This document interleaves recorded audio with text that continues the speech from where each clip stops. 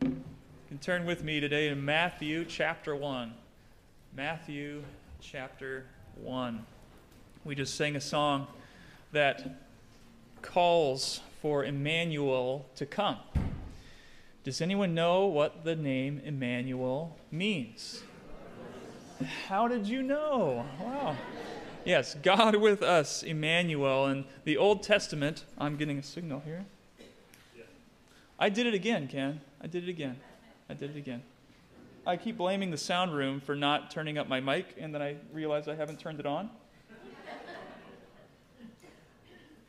How's that? Hello? All right. Wonderful. We've been singing about the anticipation of Emmanuel. All throughout the Old Testament, that's the theme that we see, that people are looking for a coming king.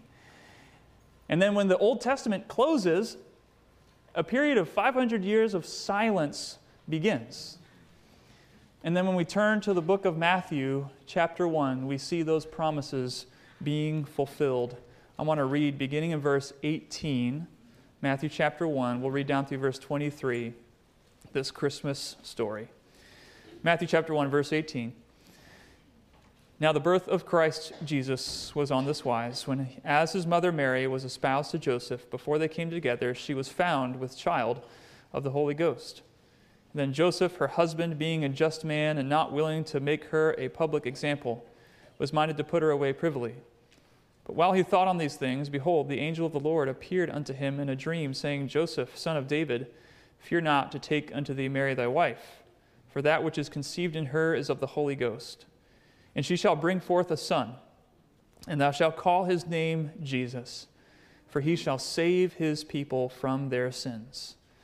Now all this was done, that it might be fulfilled, which was spoken of the Lord by the prophet, saying, Behold, a virgin shall be with child, and shall bring forth a son, and they shall call his name Emmanuel, which being interpreted is, God with us.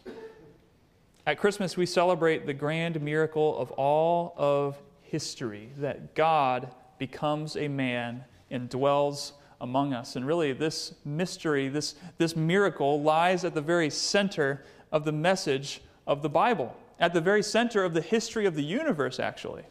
That God dwells on earth in bodily form. No other worldview has anything like the incarnation of the Son of God. It is uniquely and profoundly a Christian concept that all human attempts to manufacture in religion fall short. In fact, many cultures and many religions elevate humans to the level of God. That's actually quite a common thing. Egyptians considered their pharaohs to be divine. The Romans elevated their Caesar to a place of divinity. But in the Bible, we see God lowering himself to the level of humanity. And not just as a human, but a lowly human, a servant. And he is laid in a feeding trough for animals. This child in Bethlehem is God with us. In his essay, The Grand Miracle, C.S. Lewis writes this: the Christian story is precisely the story of one grand miracle.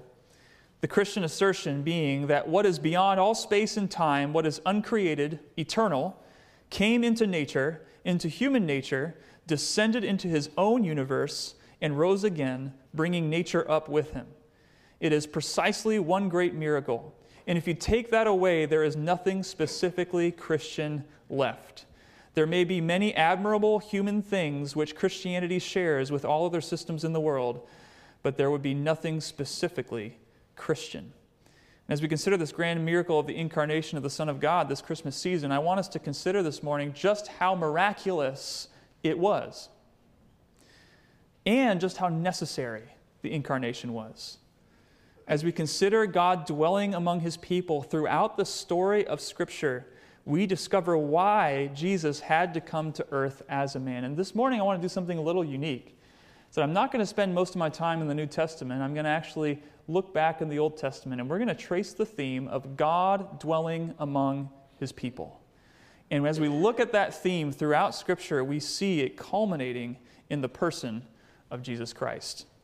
As we consider this theme, it begins at the very beginning of the Bible, the Garden of Eden, when God creates man. He has fellowship, perfect unity and fellowship with his people. God wants to dwell with his people. But if you know the story of the Garden of Eden, mankind falls into sin. Adam and Eve disobey the Lord, and the curse of sin spreads to all of humanity. And in Genesis chapter 3, verses 23 through 24, we read that God drives out man from the garden, and he places the cherubim and a flaming sword that turned every way to guard the way to the tree of life. From the very beginning, the opening pages of Scripture, we see God wants to dwell among his people, but there's something that keeps that from happening, that our own sin separates us from God. We see his desire to dwell with us, and yet our sin separating us. As we continue following this story throughout the Old Testament, as his chosen nation, Israel, is called out of Egypt, we see God's presence leading them. And how do we see God's presence leading the children of Israel through the wilderness?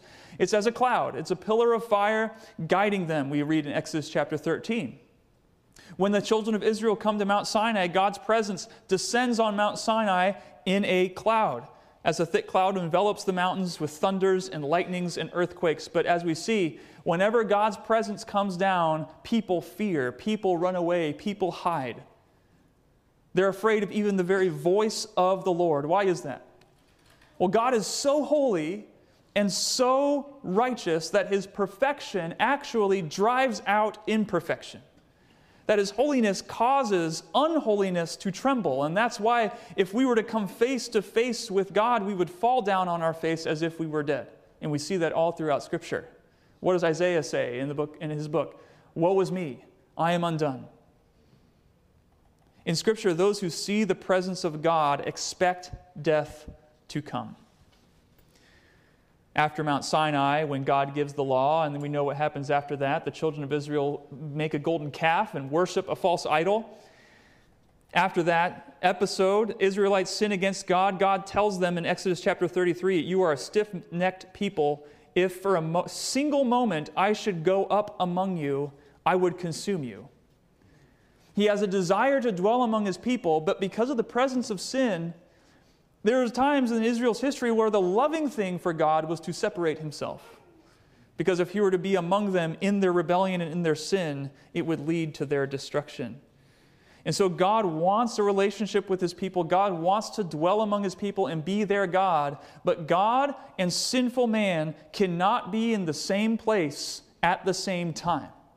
They cannot share space. And we learn of a term in rabbinic tradition called the Shekinah glory. Perhaps you've heard that term before, and it's used in terms of the Old Testament when the cloud of God's holy presence would come down. That word Shekinah really means he caused to dwell. It's talking about his dwelling presence. And whenever we see this Shekinah glory in Scripture, we're seeing God's presence among men, but yet whenever this glory comes down, humanity must get away. And while we see God dwelling among his people, we see him putting safety measures in place, still separating him between the distance between God and man. How do we see this? Well, first of all, as Israel is walking through the wilderness, God dwells in the tabernacle.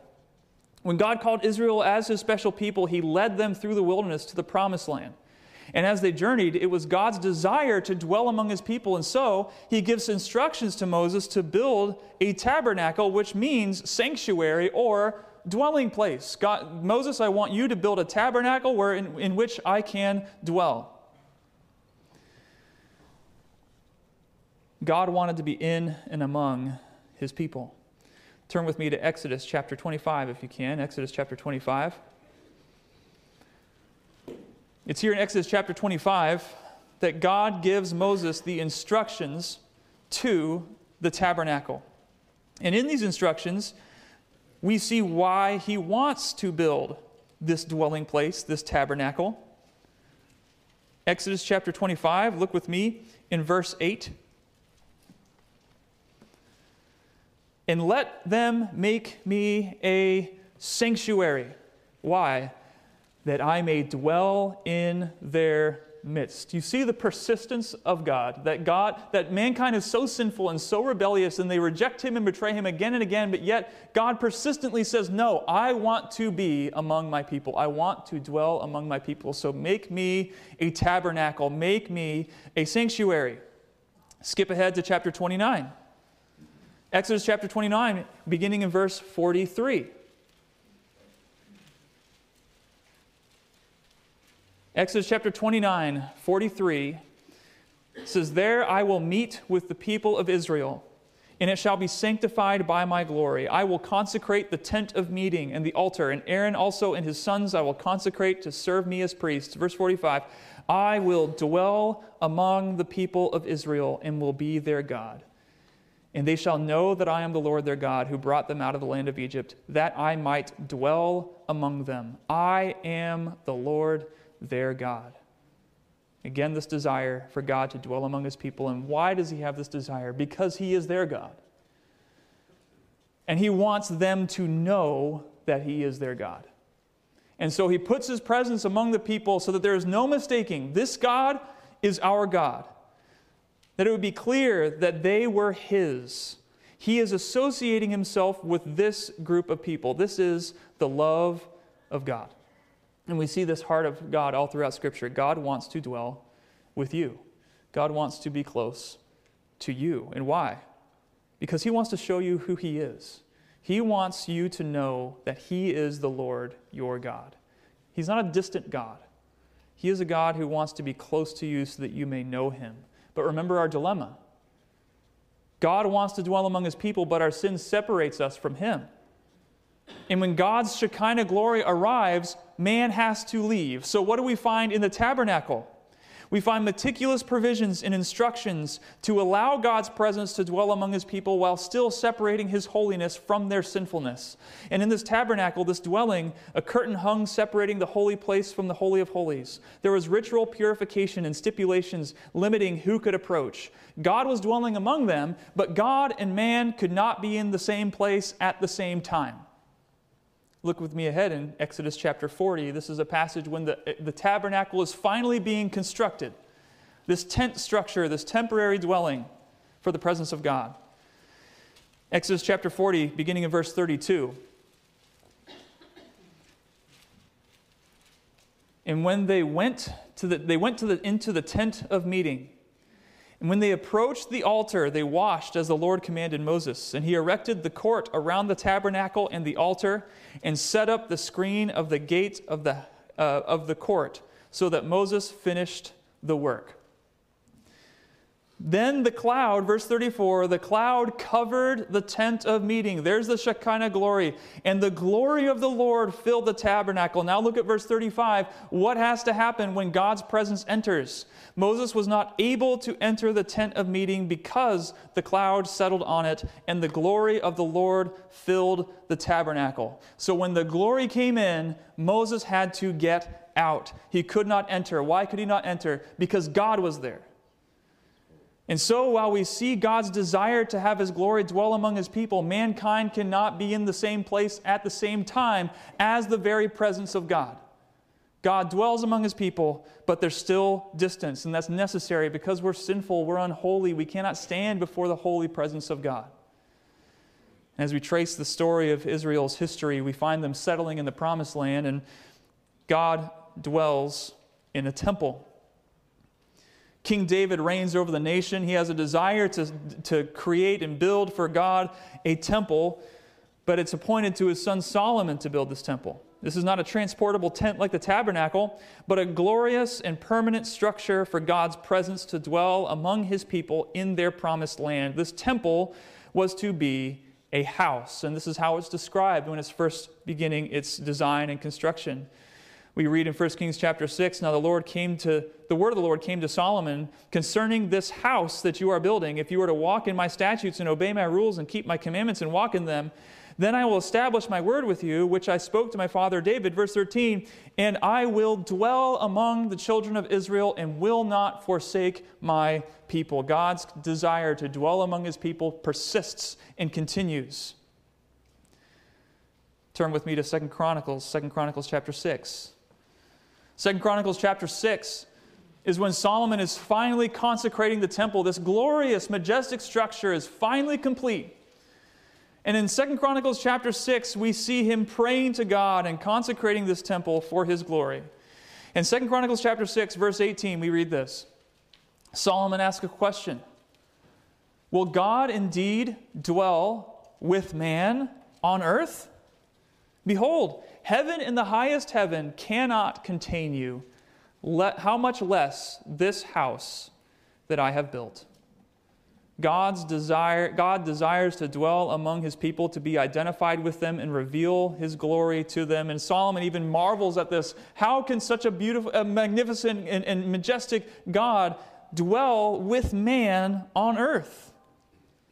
But yet again, just like the tabernacle in the wilderness, when the Shekinah glory entered the temple, everyone had to leave. Look with me in 2 Chronicles chapter 7, the next chapter, beginning verse 1.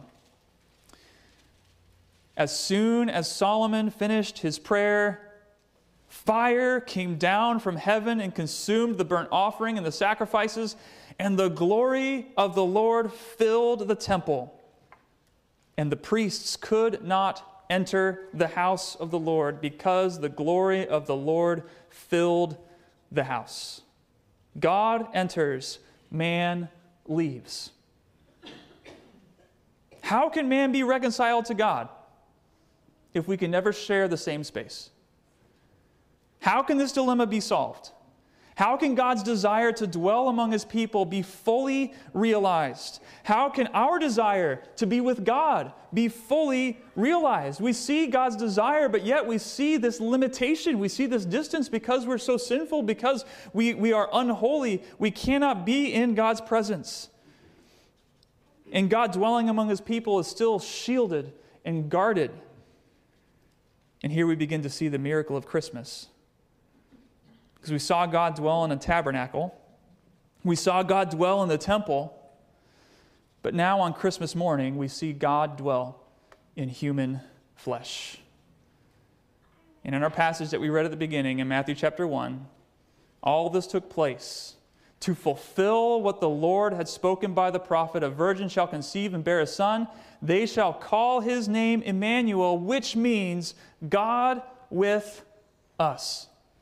Up until this point, deity and humanity could not be combined. Sin has separated us. But when the Son of God is born, what do we see? We see God and man sharing the same space. We see God and man unified.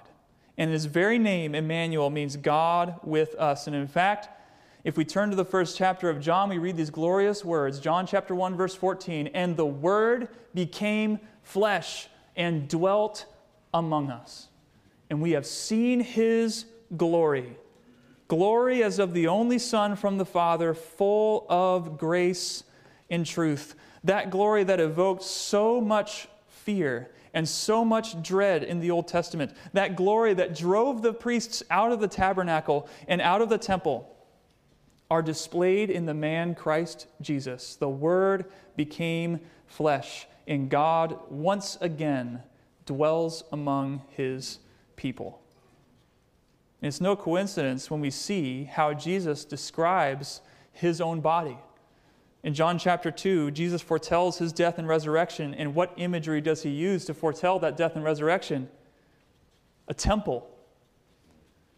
John chapter 2, verse 21, but he was speaking about the temple of his body.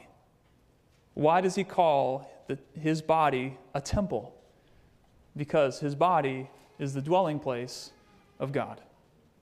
The body of Jesus is the temple of the glory of God, and man and God are now sharing the same space in the person of Jesus Christ. In a perfect, sinless body, born of a virgin, God takes on human flesh. God dwells with us in Jesus Christ. And we read in Colossians chapter 2, verse 9, for in him, Jesus, the whole fullness of deity dwells bodily. And in fact, this is what we sing of in our Christmas carols this time of year. You ever stop? One disadvantage of Christmas carols is often we don't think about the words that we're singing. We have them memorized and we sing them all the time, but we don't really meditate on the magnificent truth that we find there. I love the words of one of my favorite Christmas carols, O Holy Night. We read, "O long lay the world in sin and error pining, till he appeared, and the soul felt its worth. A thrill of hope, the weary world rejoices, for yonder breaks a new and glorious morn." We sing the song, "Hark the herald angels sing." Have you ever noticed the doctrine in that song? Veiled in flesh, the Godhead see. Hail the incarnate deity, pleased as man with men to dwell. Jesus our Emmanuel, God with us. Why would God go to such great lengths to dwell among his people? We see this traced throughout the entire Old Testament. He dwells in the tabernacle. There's still separation. There's still sin. He dwells in the temple. There's still separation. The curtain is still there. When the glory comes down, mankind leaves. But in the person of Jesus Christ, God dwelt among men by becoming a man. And why did Jesus do this? He did this so that he could take on the very thing that has separated us from him from the beginning of creation. He lived a perfect life, and he took on sin and death upon himself by dying on a cross. And at that moment, as we saw when we were going through the Gospel of Mark, that the veil in the temple that separated the holy place from the Holy of Holies was torn in half from top to bottom. God dwells among men so that men could dwell with God. Jesus was the Son of Man so that we could be the sons of God. The temple of Christ's body became the way in which we could be once again reunited with our God. In fact, because Jesus took on flesh and dwelt among us, those who believe in Jesus for salvation, what are they called? What is the church called who are saved by Jesus Christ? The temple of the Holy Spirit. We are called the body of Christ. 2 Corinthians chapter 6, verse 16, "For we are the temple of the living God. As God said, I will make my dwelling among them and walk among them, and I will be their God, and they shall be my people." And there in 2 Corinthians, he draws a straight connection all the way back in the Old Testament. He quotes a verse that speaks of the tabernacle and the temple and God's desire to dwell among his people and be their God and them be his people. And he uses that language about the tabernacle and the temple to describe us, those saved by him. And why is it that we can be called the temple of God? It's because we are the body of Christ. God dwelt among men as a man, and through his death and resurrection, we are united to him. In the Old Testament, we see the temple as the dwelling place of God. In the Gospels, we see Jesus' body as the temple, the dwelling place of God. And in the New Testament church, we see his people become his body, the dwelling place of God. And mankind is reunited with God only through the work of Jesus Christ. Why is it that we as sinful people who would be driven out of the holy presence of God can be called the temple of God and the body of Christ? Because something happened when Christ went to that cross and died for us in our place. He took our sins upon himself. He who knew no sin became sin for us so that we could be made the righteousness of God. That we are his body because we are clothed in his righteousness. The story of Christmas is the story of sinful people being wrapped in the righteousness of Jesus Christ. That Christianity does not uphold a religion that says those who are good, those who are moral, those who are upstanding can climb their way up to God. Now, the story of Christmas is the story of a God who climbed down to us who came to dwell among us as a human, and not just a human, but a lowly human, a servant. And not just a lowly human, but a lowly human who took upon him a death of humiliation, death on a cross. God wants you to dwell with him, so much so that he came to dwell with us. And as the Christmas carol says, long lay the world in sin and error pining. There's the problem. That's what separates us from God. Our sin makes it impossible for us to dwell with him, but when he appeared, the soul felt its worth. God came down and dwelt among us, and veiled in flesh the Godhead see. Hail the incarnate deity. And God was pleased to dwell with men as a man. He is our Emmanuel.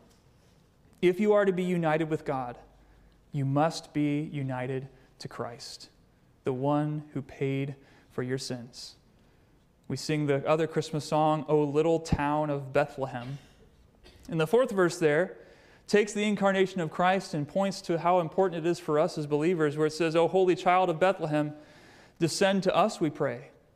Cast out our sin and enter in. Be born in us today. We hear the Christmas angels, the great glad tidings tell. Oh, come to us, abide with us, our Lord Emmanuel. I think there is within every human heart a desire to be united with God. But at the same time, there's a desire to live for self, to live for sin, in sin and error pining.